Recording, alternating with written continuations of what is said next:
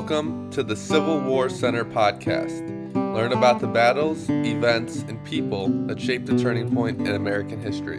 I'm your host, Andy Lucian.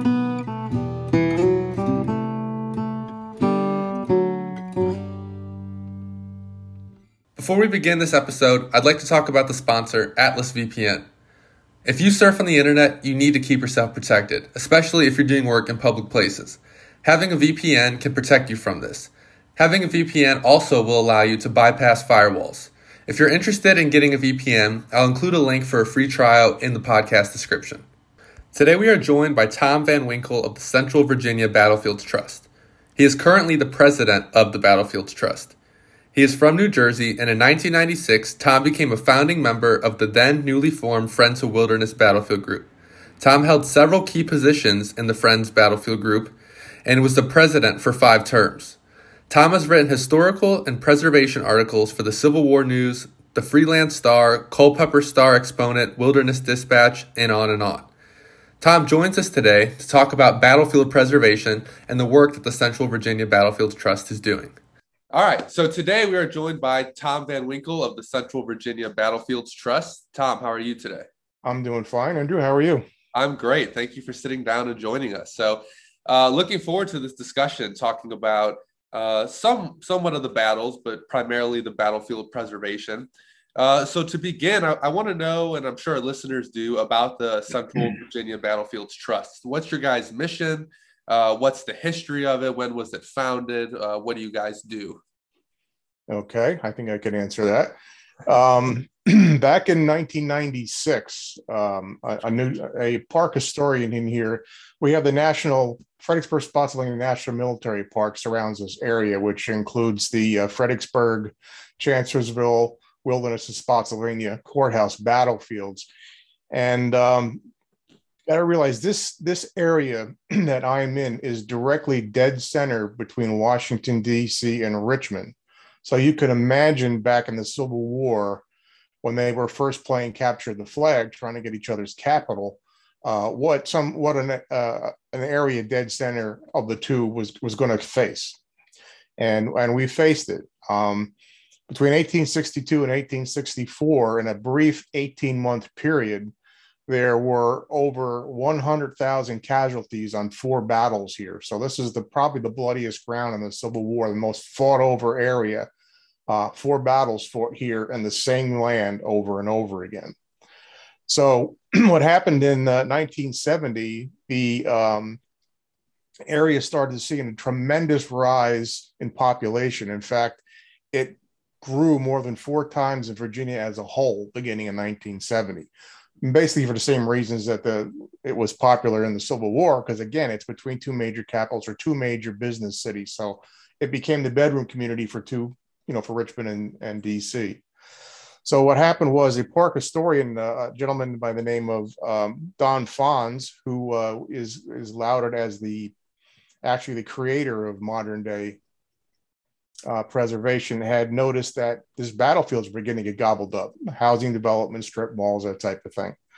So back in the early days, in the 1880s, some of the veterans actually came back here and bought small parcels of land to try to save what they had fought on themselves. And those parcels were basically trench lines and small things like that. This area was rural. It was nothing but farmlands. And the National Park Service didn't come here and officially start until 1927. And they started buying properties. But again, they never envisioned anything being anything more than simple farmland. So they bought small parcels along trench lines. And what happened back in 1996, there was a small group of people here in the area started to see that the Park Service couldn't keep up with purchasing these battlefields. And they were just being lost day by day. Hundreds of acres a day were just being lost. So what happened is in the same year, a lot of local people got together and decided that we need to come together and put together a group to help the Park Service. We need to do something to purchase more of these properties, because these battlefields, 100,000 people died here. There's 100,000 stories in the ground, in the ground and in the grass. We needed to save it. Right. So in September 1996, Central Virginia Battlefield Trust was incorporated as a 501c3. And we began to vet properties and go out and begin to purchase battlefields to save them. The other thing that happens is with the National Park Service, the government cannot purchase a property above the appraised value. Well, nobody in their right mind sells their property at appraised value. So many acres of battlefield land were being lost over 30 or 40 or $50,000 because the Park Service couldn't get up to that next level. So we would step in and we would pay that extra balance, buy the property, and sell it back to the Park Service for what they could afford. And we would take that 30, 40, $50,000 loss as part of it to save it. So that's how we started. And 26 years later, 1,600 acres and about $10+ million later, we're piecing together these battlefields here on all landscapes. So that's how we started. We're a local group because we have local ties here.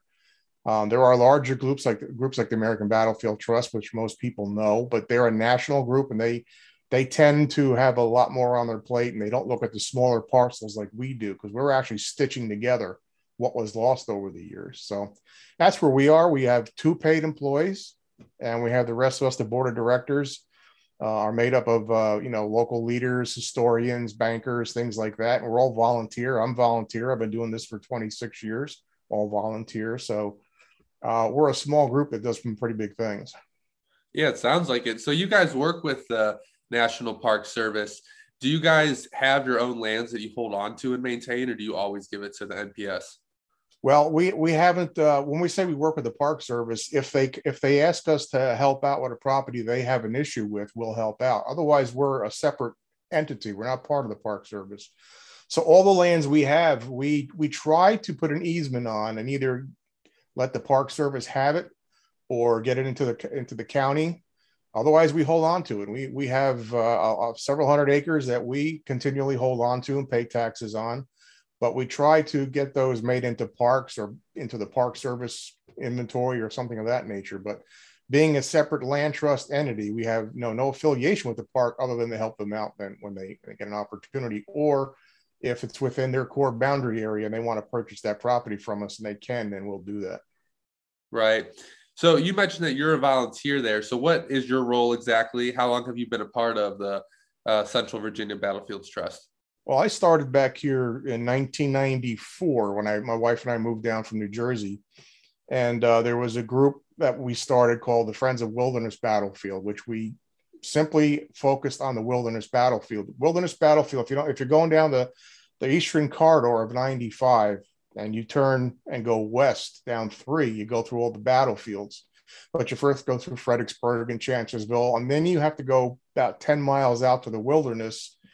And people tend to stop at Chancellorsville for some reason and didn't pay much attention to the wilderness. And the wilderness literally was the turning point of the Civil War. Right? I always seem to upset the Gettysburg fans when I say that, but it is.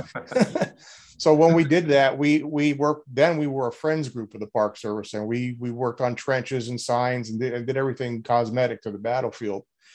And I did that for many years, and I wound up being the 5-term president of that group. You miss a meeting, you come back, you wind up being president of something. So then I had taken some time off because my day job travel was quite intense. And then Central Virginia Battlefield Trust, they asked me to come on board, and I did as a communications director for several years. I created the website and handled the communications, then I did the newsletter for a while. And then about I guess it's 7 years ago, they asked if I would be interested in being president of it. And for some reason I said yes. So here I am. So I'm the president of the board of directors. I have one executive director working under me, and we have a chief executive officer under him. So I basically run the group and handle the meetings and all the issues. Well, that's the less glamorous part. All right, I got to put a pause really fast on the Civil War talk. Since you mentioned you're from New Jersey, are you a Springsteen fan? Absolutely. In fact, back before anybody knew Springsteen, I used to spend a lot of time in Asbury Park at the Stone Pony. Did you? So I knew of Springsteen before anybody else did, and before he and the E Street Band were together. Southside Johnny and the Asbury Jukes. I was part of that audience. I had to ask because before, besides the Grateful Dead, John Mayer, Bruce Springsteen's like my all-time favorite. I'm a huge Springsteen fan, so I had to ask, even though we're the Civil War. If you're from Jersey and you're not a Springsteen fan, they won't let you back there. So. We could start a different podcast, I guess, if we wanted to go in depth about yeah. that. I could do that. But so anyway, so that's kind of some background on the trust and what you do there. And then, so behind you here, we have Fredericksburg, Chancellorsville, the Wilderness, Spotsylvania Courthouse listed. Are these the main battlegrounds you focus on? Are there any other battlefields? Or are those the 4 you guys have worked to save? Well, being Central Virginia, those are the 4 we focus on. We have gone outside of that. We went outside to Brandy Station, which is not too far from here, and saved $700,000 worth of ground at Brandy Station at one point. But those are the 4 battlefields we focus on. It's a real challenge to put these battlefields back together. I can imagine. So when you guys get them, they're kind of piecemeal. You'll just get a piece here and a piece there, and you kind of try to get it all back together. Yeah, Chancellorsville, for instance, and those of you who know the Battle of Chancellorsville, the first thing that comes to mind is Stonewall Jackson's flank attack, probably the most talked about flank attack in military history. That all was segmented with housing. And so for 26 years now, years ago when I took over the presidency, I made a statement that I thought I was going to live to regret, but I'm not. I said that I was going to, hopefully, we were going to be able to stitch enough of these properties together where we could walk a long portion of that original flank attack without being interrupted. And with a purchase we just made now, we're able to do that. So what we've been doing is buying house by house, property by property. And we work with the American Battlefield Trust also. So if we have things, they'll buy properties. So between the 2 of us, we have strung together quite a long stitch of the flank attack where you can walk it. And again, it's just piecemeal, piece by piece, an acre here, 3 acres there, 10 acres there. So it's taken 25 years to put that together. So it's a real long range plan, and you have to keep your eye on these properties, especially now, because sometimes they'll go up for sale and you won't even know it, they're sold. So it's when you sell these properties, or when you buy these properties when they're for sale, how do you guys go about transforming them then? What's the process? Well, first, the process is we vet the property, make sure that the property is, we don't just buy any property. It's got to have meaning, a story. It's got to have a reason to purchase it, because otherwise you could put a fence around Virginia and call it safe, because everything from colonial times to through the Civil War, Virginia is the spot. So once we determine that property we want, we'll go to the owners and we'll come up with a deal that works for both of us. And once we purchase it, we have to go out and to go to the American Battlefield Protection Program, which is a government entity for grants. And then we'll go for the Virginia entity that handles grants for the battlefields here. And between the 2 grants, hopefully we can get most of the property paid for. And whatever's left is what we have to solicit donations for. And then in the case, in the early days, we were lucky. We bought land that had nothing on it. It was just land. So it was an easy purchase. You didn't have to do anything to it. We looked to interpret it, put trails on it. But lately, what's left are all the lands with the houses and buildings on it. Mm. And when you put an easement on a property, you're allowed by the DHR to have 5 years before you must take down any obstructions on that property.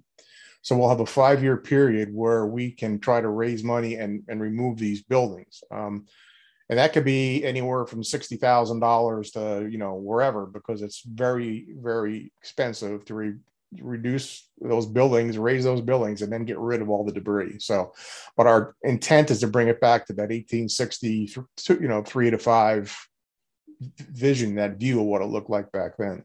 Mm-hmm. And how do you guys exactly determine this land? So how do you go about finding land that's at risk or that's and go about saving it? How do you know which land is important? Early on, when we started the organization, we put together a binder with all the properties. First of all, what we work off is the core battlefield land. There was years ago, a commission was put together to find out what the Civil War core battlefield areas were. So we work within that area. And we look at the areas that we say we need to save, and then we see what's on them. All right. Are there businesses on them? Are there homes on there? Is it just vacant land? And then we approach the owners to see if they're ready to sell. And that was kind of the low-hanging fruit for many years. That low-hanging fruit is long gone. So now what we have to do is keep an eye on the real estate, keep an eye on making sure it's not coming up for sale. Because we're local, we get to talk to people. We'll find out families are saying, well, we may want to sell that. And we say, well, give us first refusal. So it's constant contact and relationships with these landowners. in order to be able to stay on top of it. And having said that, we also have, believe it or not, a great relationship with the developers here. Most people think, well, you must fight with those guys all the time. And we don't fight with them at all. CVBT has a win-win philosophy, and we have several developers here that work with us and have actually donated land to us. They get tax credits for it, and we'll get the donation of the land. Some large purchases were made where the developer purchased the property and held on to it until we could come up with the money and then sold it to us. So it's a really largely relationship-based organization and a way of doing things. So, but you have to keep on top of the properties, because nowadays that's slowing down a little bit with the real estate boom. You don't even see a for sale sign. All of a sudden you hear that somebody's looking at the property. Right. Yeah. My father's in that business, so I can attest to that. The real estate is crazy. So you mentioned relationships. We mentioned the National Park Service. So how do you guys determine what stays in the Battlefields Trust hands and what goes to the Park Service? Anything that the Park Service has congressionally written boundaries. Anything within that, they're able to procure. So if we come up with land that's within their boundaries, the first thing we do is we say, hey, we've got this. Are you interested in it? Of course they are. And then what happens is they'll run it through their process, which is not always expedient. Let's be nice about it. It's the federal government. Let's face it. And we had two parcels of Grant's headquarters over on the Orange Turnpike and Plank Road. That was where Grant had his headquarters in the wilderness, Grant and Meade. And we had two parcels, and it took us several years, but last year we were able to get that in the park inventory. So we had that for, I don't know, 7-8 years. We paid taxes on it, and that's how long it took to get it in the park inventory. But if they can get it, they will take it. Now, if it's out of the park inventory, we don't have a chance of that happening, so we'll be holding on to it. The only way we can get that in the park is that the park requests a boundary adjustment to their area, and you can have a minor or a major one, and that sometimes happens. Most of the time does not. So if we have a piece of land that we have to hold on to, we'll take it like we have Myers Hill on a Spotsylvania battlefield, was one of the few untouched pieces of large battlefield that's around. We have 91 acres of a pristine untouched battlefield with trenches, artifacts, old home sites, and things of that nature. Wow. We're looking to make that a county park, Civil War park. So that'll be something we'll be working on for years with the county, and that'll go into the county's hands with an easement. But anything other than that, we're left with in perpetuity, because there's nothing else you can do with it. And when you guys hold on to it, is it open to the public, or is it just kind of sitting there? It depends on the property. We have several properties that are open to the public. We have Pelham's Corner, which was part of the Fredericksburg battle. That's where John Pelham had one cannon and held off the Union Assault on Slaughter Pen Farm for several hours. That's open to the public. We have Harris Farm, which is one of the last battles in the Spotsylvania Courthouse battle on May 7th or May 14th, I believe.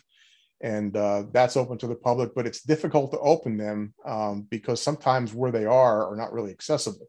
Mm-hmm. Myers Hill was the original 74 acres we bought had no access. It was landlocked. And then we got an additional 17 acres, which gave us the access. So now we're able to have trails, signage, and interpretation there. So our intent, yes, is to open up everything we can to the public as we can. But some of these things are just in some impossible places. Well, so that's some of the background on what you guys do and what you do specifically. So let's take a look maybe at the first battlefield you guys have worked to preserve, which is Fredericksburg. What is so significant about this ground? To the audience, if you could sum it up, why is the Central Virginia Battlefields Trust, what is their main focus with this land, the importance of it for our listeners out there? Well, Fredericksburg, Ambrose E. Burnside, which there's best many people that make fun of him as that don't. But Ambrose E. Burnside, general for the Union, he was appointed commander against his wishes. He had many times told Lincoln he felt more comfortable as a subordinate than a commander, but he wound up being the commander in 1862. And again, they were looking to get to Richmond, so you had to go through Fredericksburg. Well, a lot of things happened to Fredericksburg, a lot of firsts in warfare in the United States. You had a situation where the Union had the high ground on one side of the river, and then Fredericksburg was on the other side, and the Confederates occupied that. So what the Union had to do is they had to cross the river. They had to get across the Rappahannock. So they created three pontoon sites where they tried to get across. So that was one of the first, not the first, but one of the most interesting times when you had Union engineers trying to build pontoon bridges while under fire from the Confederates. And that resulted in a situation where they used the actual pontoons that would hold up the bridges and made a marine amphibious crossing in those pontoons to get on the banks of Fredericksburg. That was one of the first times there was actually an amphibious landing in warfare at that time. And they eventually took, the Fredericksburg side, and they occupied the town. So that became another first, where it was the first time American troops had occupied an American town in the United States. So that was another first. And then, of course, you had, with everybody thinks about Fredericksburg as a stone wall. That's where Burnside kept rushing one division after another at the stone wall, seemingly a futile attempt, and very few, if anybody, ever reached that stone wall. It was an absolute slaughter. But what most people don't understand is that on the right flank of the Confederates was a place called Slaughter Pen Farm. And that's literally, Frank O'Reilly, the historian here, always says where the battle was won and lost. That's where the Union actually broke through Jackson's line on Prospect Hill and almost, took the day. But there was a lot of firsts in that battle. And Burnside is always given a hard time for giving one division after another against the stone wall. But actually what he was doing was keeping the Confederates occupied while the rest of his army was trying to go around the flank on the other side of the Confederates. So there was a lot more to that battle, and they lost and they didn't get anywhere, but it was extremely interesting battle. Mm-hmm. That's a little bit of an overview for the listeners. What parts of the battlefield of Fredericksburg have you guys been able to preserve? Perhaps some of the biggest sites you guys were able to capture. The first and the biggest site, it was actually the first site when we became an organization in 1996. Early in 1997, behind the stone wall, there's a rise, a very high rise, where there was a school up there, and they were selling the property. And that's where the Washington artillery had been placed. And that artillery was in support of the Confederates behind the stone wall. And that came up for sale. And we were a fledgling group. We had no money. We had no idea what to do, and two of our original members met with, it was nuns owned the property, Brompton up there, and made a deal, and for $200,000, and then we got another group involved with some more of the property, and the whole property came out to $1.something million, which we had none of. So at the same time, the Civil War Trust, which is now American Battlefield Trust, which started out as the Association for the Preservation of Civil War Sites, stepped in, and between the two of us, we got that property. Wow. If we didn't have that property, you'd be looking at the stone wall, and a very important rise behind it where the artillery wouldn't be there. And that story would be completely different right now, being able to look at that part of the battle. So that was the first and the most important one that I would say we did. Slaughter Pen Farm, for those, again, that's the other side of the Fredericksburg battle. That was 208 acres, I believe, right next to an airport. And the airport had asked the owners if they would sell it to them because they wanted to enlarge the airport. But that was the major portion of the fighting in the Fredericksburg battle. CVBT had been courting those owners for years, and we were in the $3 million range with that particular piece of property. Well, they got a realtor involved, and that $3 million went up to $12 million. So American Battlefield Trust was looking at it, and they were saying, well, maybe we can purchase it, but their board of directors said that's too much money. There's never, ever in history been that much money paid for a piece of Civil War battlefield. So our board of directors got together, and we told the American Battlefield Trust, we'll give you $1 million. We'll raise $1 million towards it if you decide to do this. And that changed the idea. So it was approved, and that battlefield was purchased. And that battlefield was purchased and just paid off last month after all these years, 16 years it took to pay that battlefield off. But that battlefield is saved, and it's extremely important. It's open to the public. And thanks to the American Battlefield Trust and our donation and some other entities, that still stands as the most money ever paid for a Civil War battlefield to date.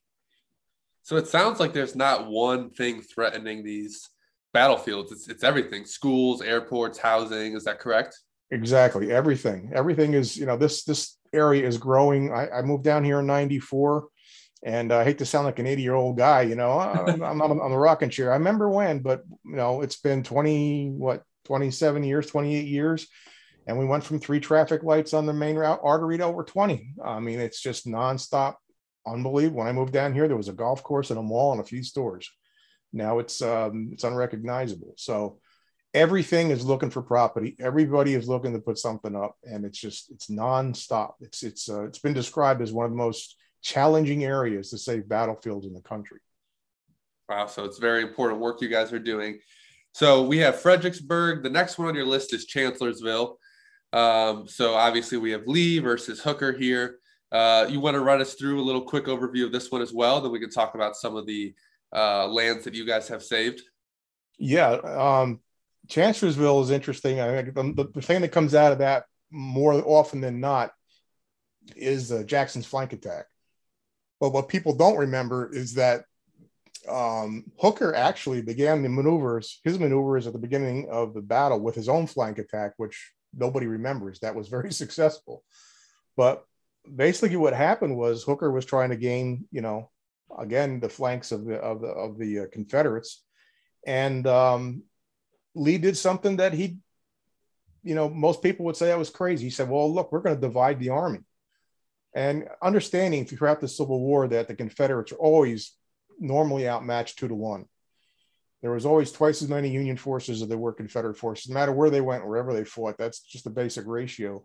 And General Lee decided, well, I'm going to split that smaller force. And it worked. And he sent Jackson on his maneuver to go around and try to catch the right flank of the Union. General Double O Howard, what they call O Howard of the Union, was the unfortunate general who had the command of the right flank of the Union Army. And it was a hanging flank, meaning that usually a flank will come out and will have a bend to it. So like a skirmish bend, so that they were protected against anybody flanking. But this was a hanging flank. It just stopped with no protection. And Jackson went all the way around, came up on the side of him, and just routed the Union Army.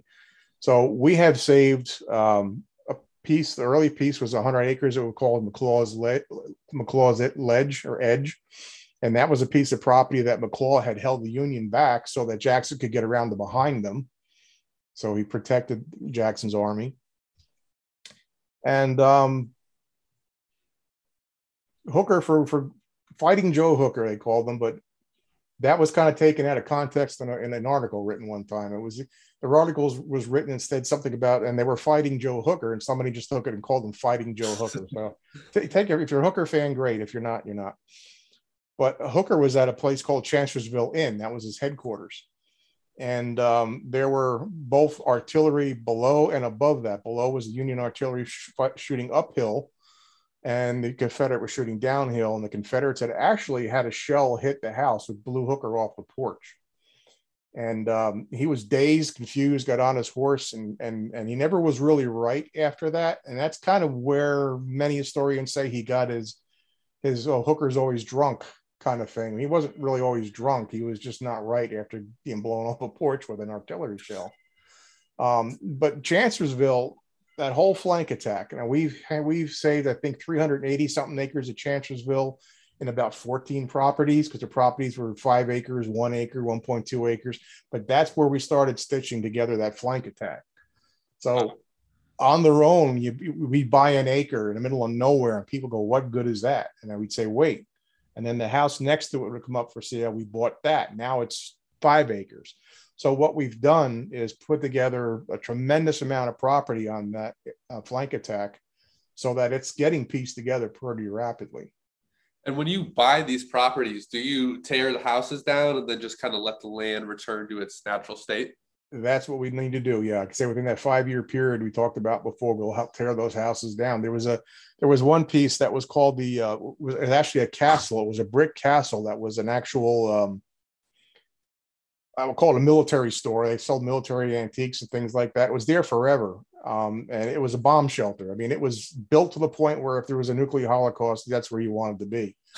So we purchased that property, but we had to tear that down. And we did not know the extent of the construction on that. It was cement block filled with cement, covered in brick. So I'll give you any idea. Wow. So we had to take that down. That was a little over $60,000 to take that down and get rid of it. So anytime there's a structure on it, we want to get rid of the structures and bring it back to the period look. If we're lucky, nothing was plowed too much, and you have the terrain that's somewhat similar. Several battlefields we'll buy, and the terrain is exactly the same. It's never been touched. But again, having it been rural and having it been farms, it's hard to find any actual battlefield that hasn't been plowed up one way or another. But we do find it. Do you guys ever get pushback as you're tearing buildings down? Because obviously you guys are trying to preserve something. But do people ever push back against you and they're kind of on the other side of the coin? We have never had that because, one thing we're pushing here, like we're saving Civil War battlefields. And for us that are interested in the Civil War, that's a tremendously great thing to do. But on the other hand, for those who are not interested in the Civil War, it's returning green spaces, something that we're losing daily. Mm-hmm. So Slaughter Pen Farm, for interest, that was the major coup for Civil War enthusiasts. But when I go out there, the majority of the people that are out there are walking their dogs. They're walking, they're jogging, and they don't have any. And I talked to them, they don't have any clue what went on there.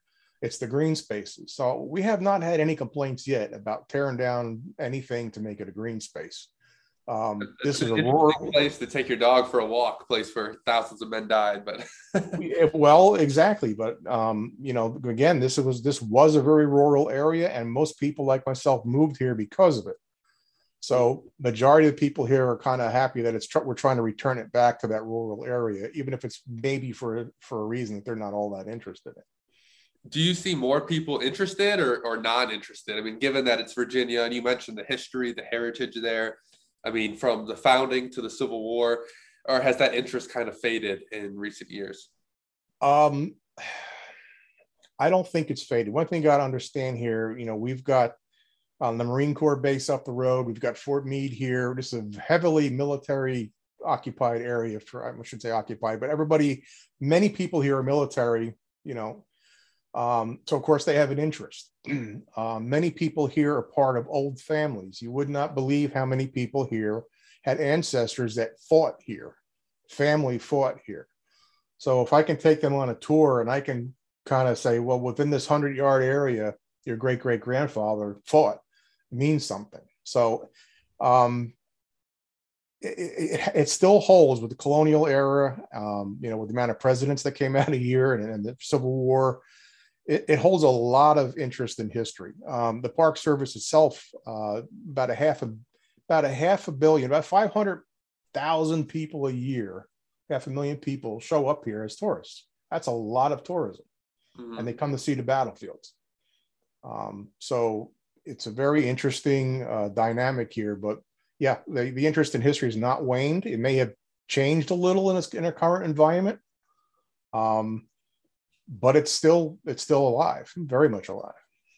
Yeah, that's great to hear. And so we have Fredericksburg, Chancellorsville, and then we kind of have an overlap here with the Wilderness, same location where Chancellorsville's fought. So this is obviously a part of Grant's overland campaign. If you want to kind of lead us through this a little bit and then tell us about some of the ground you've saved there, some of the most important ground that's been saved. It's when I do tours here, it's Chancellorsville and the Wilderness are two of the most difficult tours to give unless somebody wants to know about both of them, because like you said, they are overlapping. They were fought on the same ground. What the Wilderness is, the reason it's called the Wilderness is the area that was fought in was 74 square miles of thick underbrush and trees with very, very few clearings, farm clearings, very few. Back in the early days, Governor Spotswood had put up iron furnaces here, and he'd cut down that forest to make coal for these iron furnaces. So the regrowth at the time of the battle were trees that were about 15 to 20 feet tall, much shorter than they are now, but they were much denser. You could not take a straight line of battle and walk them into the forest and have them come out in a straight line. It was impossible. So what happened was after the Battle of Chancellorsville, of course, there's, a changing of the guard, so to speak, in the Union. Ulysses S. Grant was given total command of the army, and he had a totally different aspect and a different way he wanted to fight.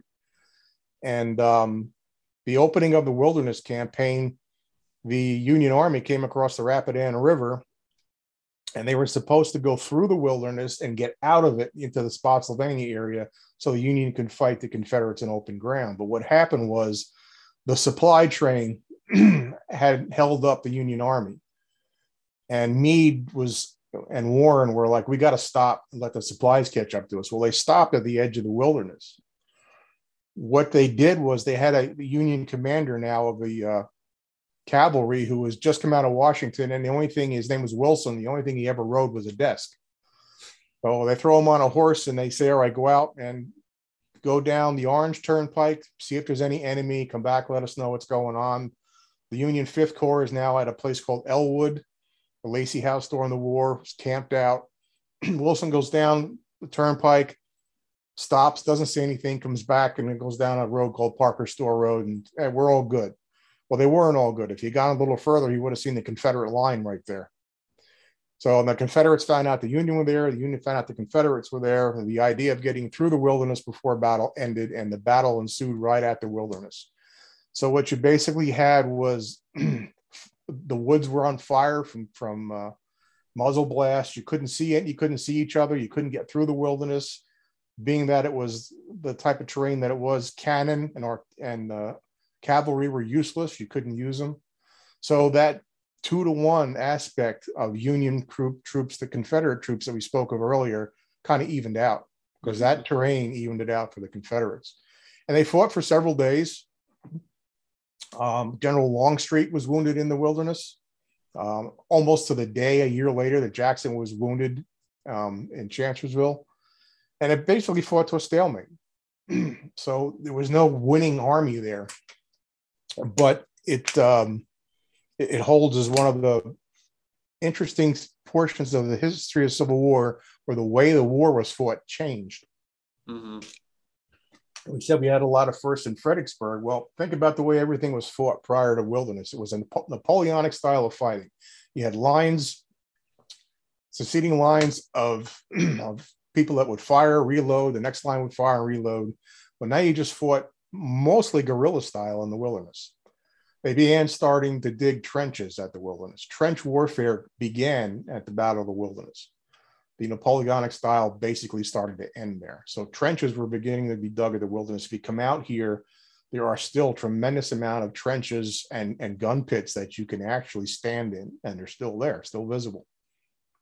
So when they got done with the Wilderness, right on the intersection of the Brock Road and Orange Plank Road, Grant sat on his horse, and the Union said, "Right, here we go. We're going back across the river again and wait to fight another day," because that's what every battle up until that point had happened. Every battle ended with the Union crossing the river, going back up and waiting to another day. Grant said, "No, we're not going back. We're going to continue. We're going to chase Lee, and we're going to fight him wherever he is," which was a totally different outcome after a battle that ever happened before with a Union commander. And the troops were elated. The Union troops were elated that they were going to chase Lee and put an end to this. So that's the Battle of the Wilderness had a huge impact on the Civil War. So when I say that had a turning point of the Civil War, that decision by Grant, to me and to many people are starting to be able to understand that was the turning point of the Civil War. After Gettysburg, nothing happened other than the fact that Meade failed to chase Lee and Lincoln got kind of upset with him. Other than that, nothing happened. After the Wilderness, everything changed. Right. And so out of that battlefield, what's some of the most important land you guys have been able to save? Well, we saved the two portions that were Grant's and Meade's headquarters, and that's turned over to the Park Service.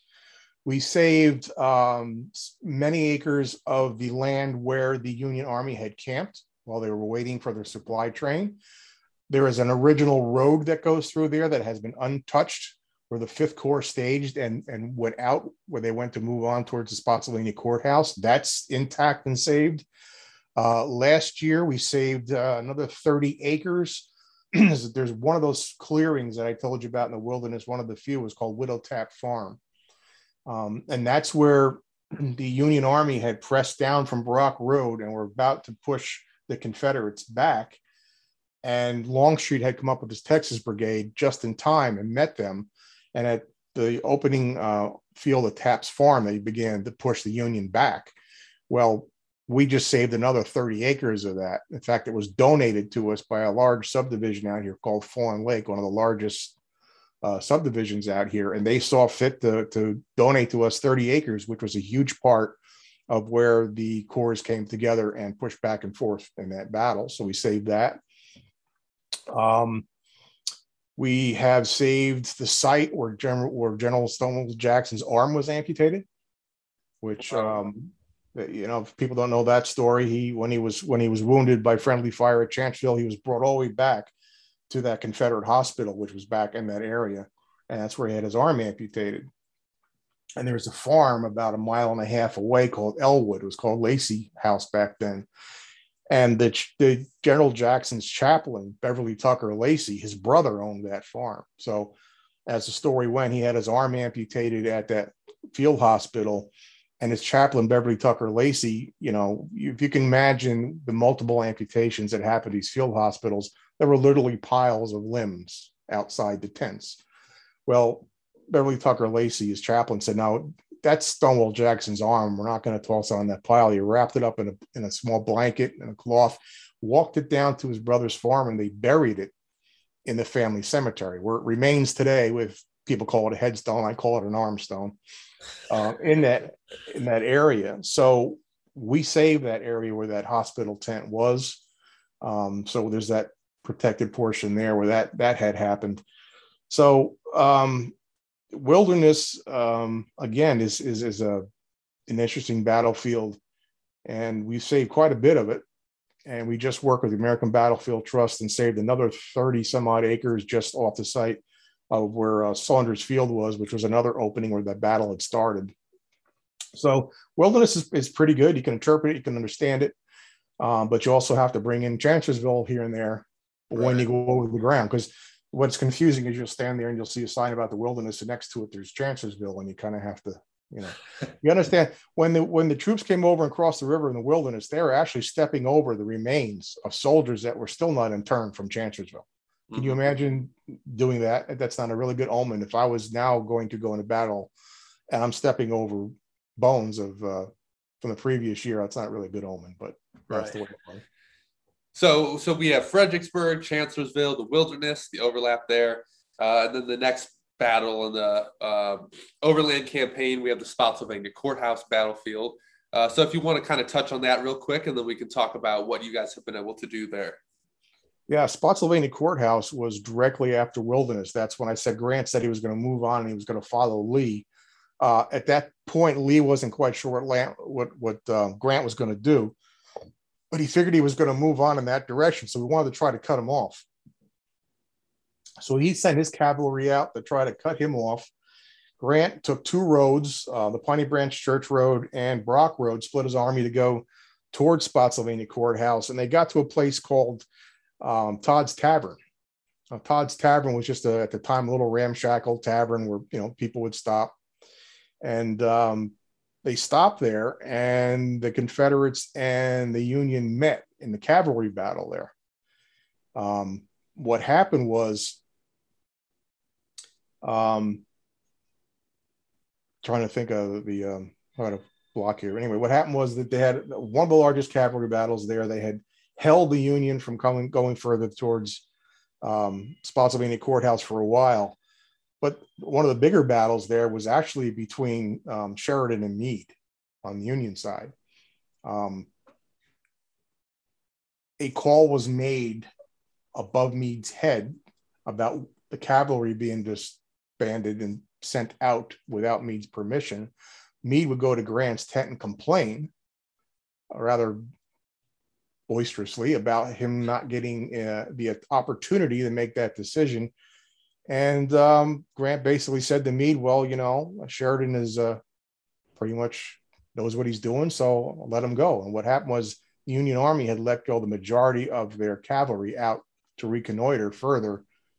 But what that did do is left the Union Army there at the Todd's Tavern area with no eyes and no ears, not knowing what's going on, not being able to figure out what Lee was doing. So from that point till about the 15th, there were small battles that went on and off at the Spotsylvania Courthouse. And then there was a large battle that went on. And that was what many people understand as the Bloody Angle, part of the Spotsylvania battlefield.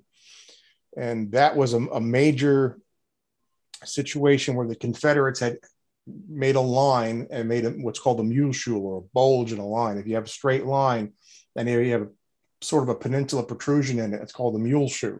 It's a dangerous thing to have because you have to protect not a straight line, but you got to protect your left, your front, your right, and infiltrated fire and crossfire. Everything could happen. And that battle was the biggest part of that battle. It lasted for days. It was hand-to-hand combat. It was a tremendously bloody battle. And in that battle was a Confederate by the name of Myers. And he was fighting in that battle, and his house was literally only a couple miles away up on a hill. We talked before about Myers Hill that we saved 91 acres of. That was his property. And could you imagine fighting in hand-to-hand combat down below your house, and you look up and you see smoke, and your house is on fire? The Union had taken that hill. That hill had gone back and forth several times for the Confederates and the Union. And actually, Meade came within arm's reach of getting captured up in that hill by the Confederates. But Myers stood there and while he was fighting, watching his house be destroyed. He had sent his family away. He actually moved out of Fredericksburg, moved up there during the Battle of Fredericksburg to get away from the fighting. He wound up in the middle of it anyway. So, imagine that. Yeah, so it was a very interesting situation. That's one of the things I like about not just saving land, but there are so many individual stories that make up so much of what went on. But at Spotsylvania Courthouse, we say, like I said, that 91 acres up there on Myers Hill, which we're going to eventually turn into a park. And then we saved 2 portions of the Po River, where some battlefields went on that, 40 acres of the Po River, Harris Farm, that portion, which was the fighting towards the end of the battle. A small track, what we call the 5th Corps track, where the 5th Corps had dispatched from, is very close to the area where Sedgwick had been killed. Sedgwick, for the Union Army, was the highest ranking general killed at all from both sides in the Civil War. And we purchased a property just down the road from that, where the 5th Corps had launched from during the battle. Sedgwick, if people don't know about him, the story goes, he was sitting on his horse and artillery shells were dropping around and everybody was hitting the ground. And he was asking his men, why are you jumping in on the ground? It says they couldn't hit an elephant from here. And that at that particular time, a sniper shot got him in the head and killed him. So there's a monument there for him, but he was the highest ranking general of any side of the Civil War killed. So the Park Service has quite a big area of Spotsylvania battlefield, but the ancillary areas outside, again, we're picking up and saving to better tell that story. Myers Hill is a forgotten battlefield. It was one of the last days of the battle. So after the major fighting in the Spotsylvania area, most people move on. Go down to Cold Harbor or something like that, and they forget about the last couple of days. And Myers was a big deal. Mm-hmm. So we were able to bring that story into the fold and have actually boots on the ground, an area where you can go and see that and understand what happened. So very important work you guys are doing, and it sounds like you've been able to save a huge portion of these battlefields. There's a lot more to go though. It's not only the battlefields. What we've had to do, if you save a battlefield, like we saved several acres over by the Grant headquarters in Elwood, but there's also properties that are viewshed. We call viewshed properties. In other words, we don't want to save a property that was extremely important, and the property next to it gets sold and 100 houses go up or townhouses go up and absolutely destroys the ability to stand on that other property and in your mind's eye understand what's going on.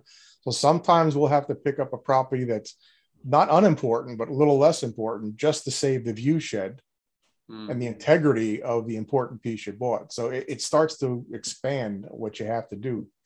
Yeah, that makes sense. We have a lot of properties where you can actually walk on that property, that battlefield. You won't hear cars, you won't hear anything.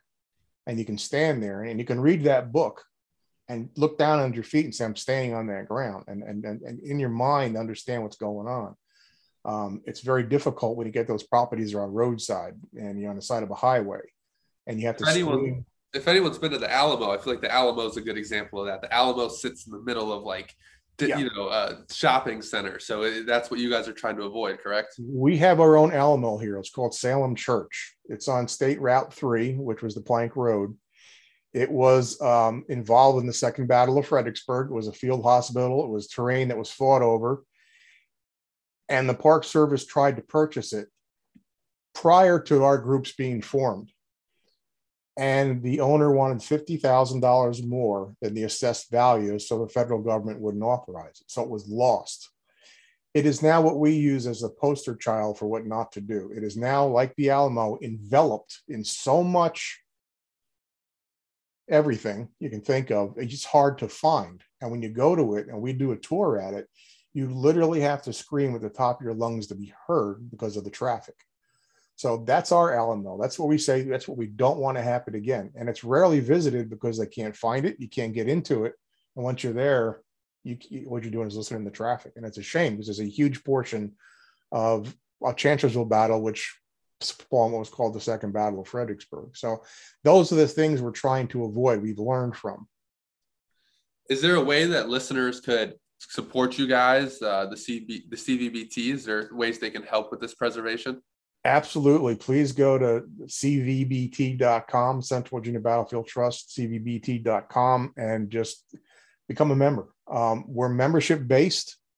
We have extremely low overhead. Our motto is dirt and grass, saving dirt and grass. Again, with only 2 employees and the rest being all volunteers, you'd be hard pressed to find another land trust organization that has staffing of that minuscule size. So you can see that the majority of our money goes to that ground. But cvbt.org, definitely sign up, donate. You can find out everything we've looked at and we've done. It would take me forever to sit here and tell you about it, but go on the site. We have a 3-day conference every year that includes a gathering up at the CVBT office for complimentary drinks and hors d'oeuvres. The next day we have historians. This year we're doing Fredericksburg. We have historians doing tours. We have a major cocktail hour and a major dinner and presentation. This year, John Hennessy, who just retired from National Park Service, historian and author, is going to be our keynote speaker. The next day, we go to a place called Stevenson Ridge, which is on the Spotsylvania battlefield. We're going to have a round table of historians talking about the Battle of Fredericksburg. That's a historic spot with trenches and everything. So every year we have a conference. So if you want to come to the conference, by all means, sign up. It's 3 days of camaraderie, battlefield preservation, seeing the battlefields, and just having a real good time about everything. So, like I said, we've been around 26 years, so we've been around quite a while. We tend to be around hopefully a lot longer. Yeah, fantastic. Is there anything else you'd like to share with the listeners before we wrap things up here? For those that are members, we absolutely applaud your tenacity in helping us out. We need help. In this particular environment that we're in now, there are people that no longer support, and there are other people decided to support, on both sides of the coin. But it's gotten tougher out here to make purchases because of the, as your father would attest, the prices of real estate have gone a little bit out of line, I'll say. So things are costing more. It's harder to get them. And federal grants are also harder to get because the government's kind of in a spot, so to speak. So it's a lot of work. So we need all the help we can get, and we would applaud anybody who would like to join up. Tom, thank you for your time, and I implore all the listeners to go to the cvbt.com. .org. .org. If you go to .com, you wind up at some doctor's office. .org, cvbt.org. And we'll make sure to share that. And put it in the show notes and everything for them out there. Well, thank you for your time. I appreciate it. It's been a great conversation. Andy, I appreciate it, and hope to talk to you again. Yes, thank you. I hope you enjoyed this discussion with Tom Van Winkle and will join us next week as we sit down with Darren Rawlings from the UK. We will discuss the war from the UK perspective and how it is currently viewed over there. I also hope you will share this episode, like it, subscribe, and give us a positive review. As always, head to the civilwarcenter.com for more information, and we'll see you next week.